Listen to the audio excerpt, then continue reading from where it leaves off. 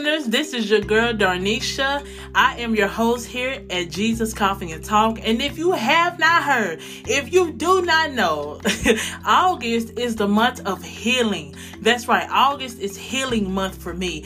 I will be talking about everything pertaining to healing, how to be healed, and the things we need healing from in the month of August.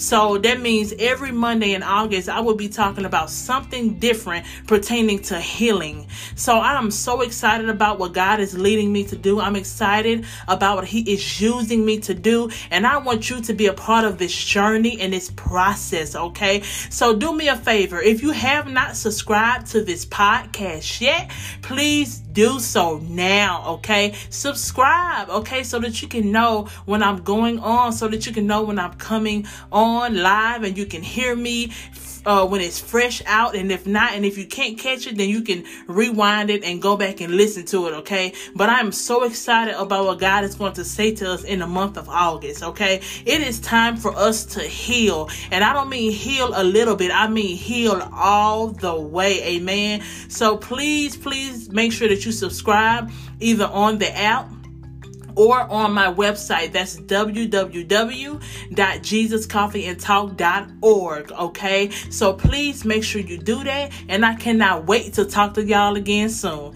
Have an amazing weekend.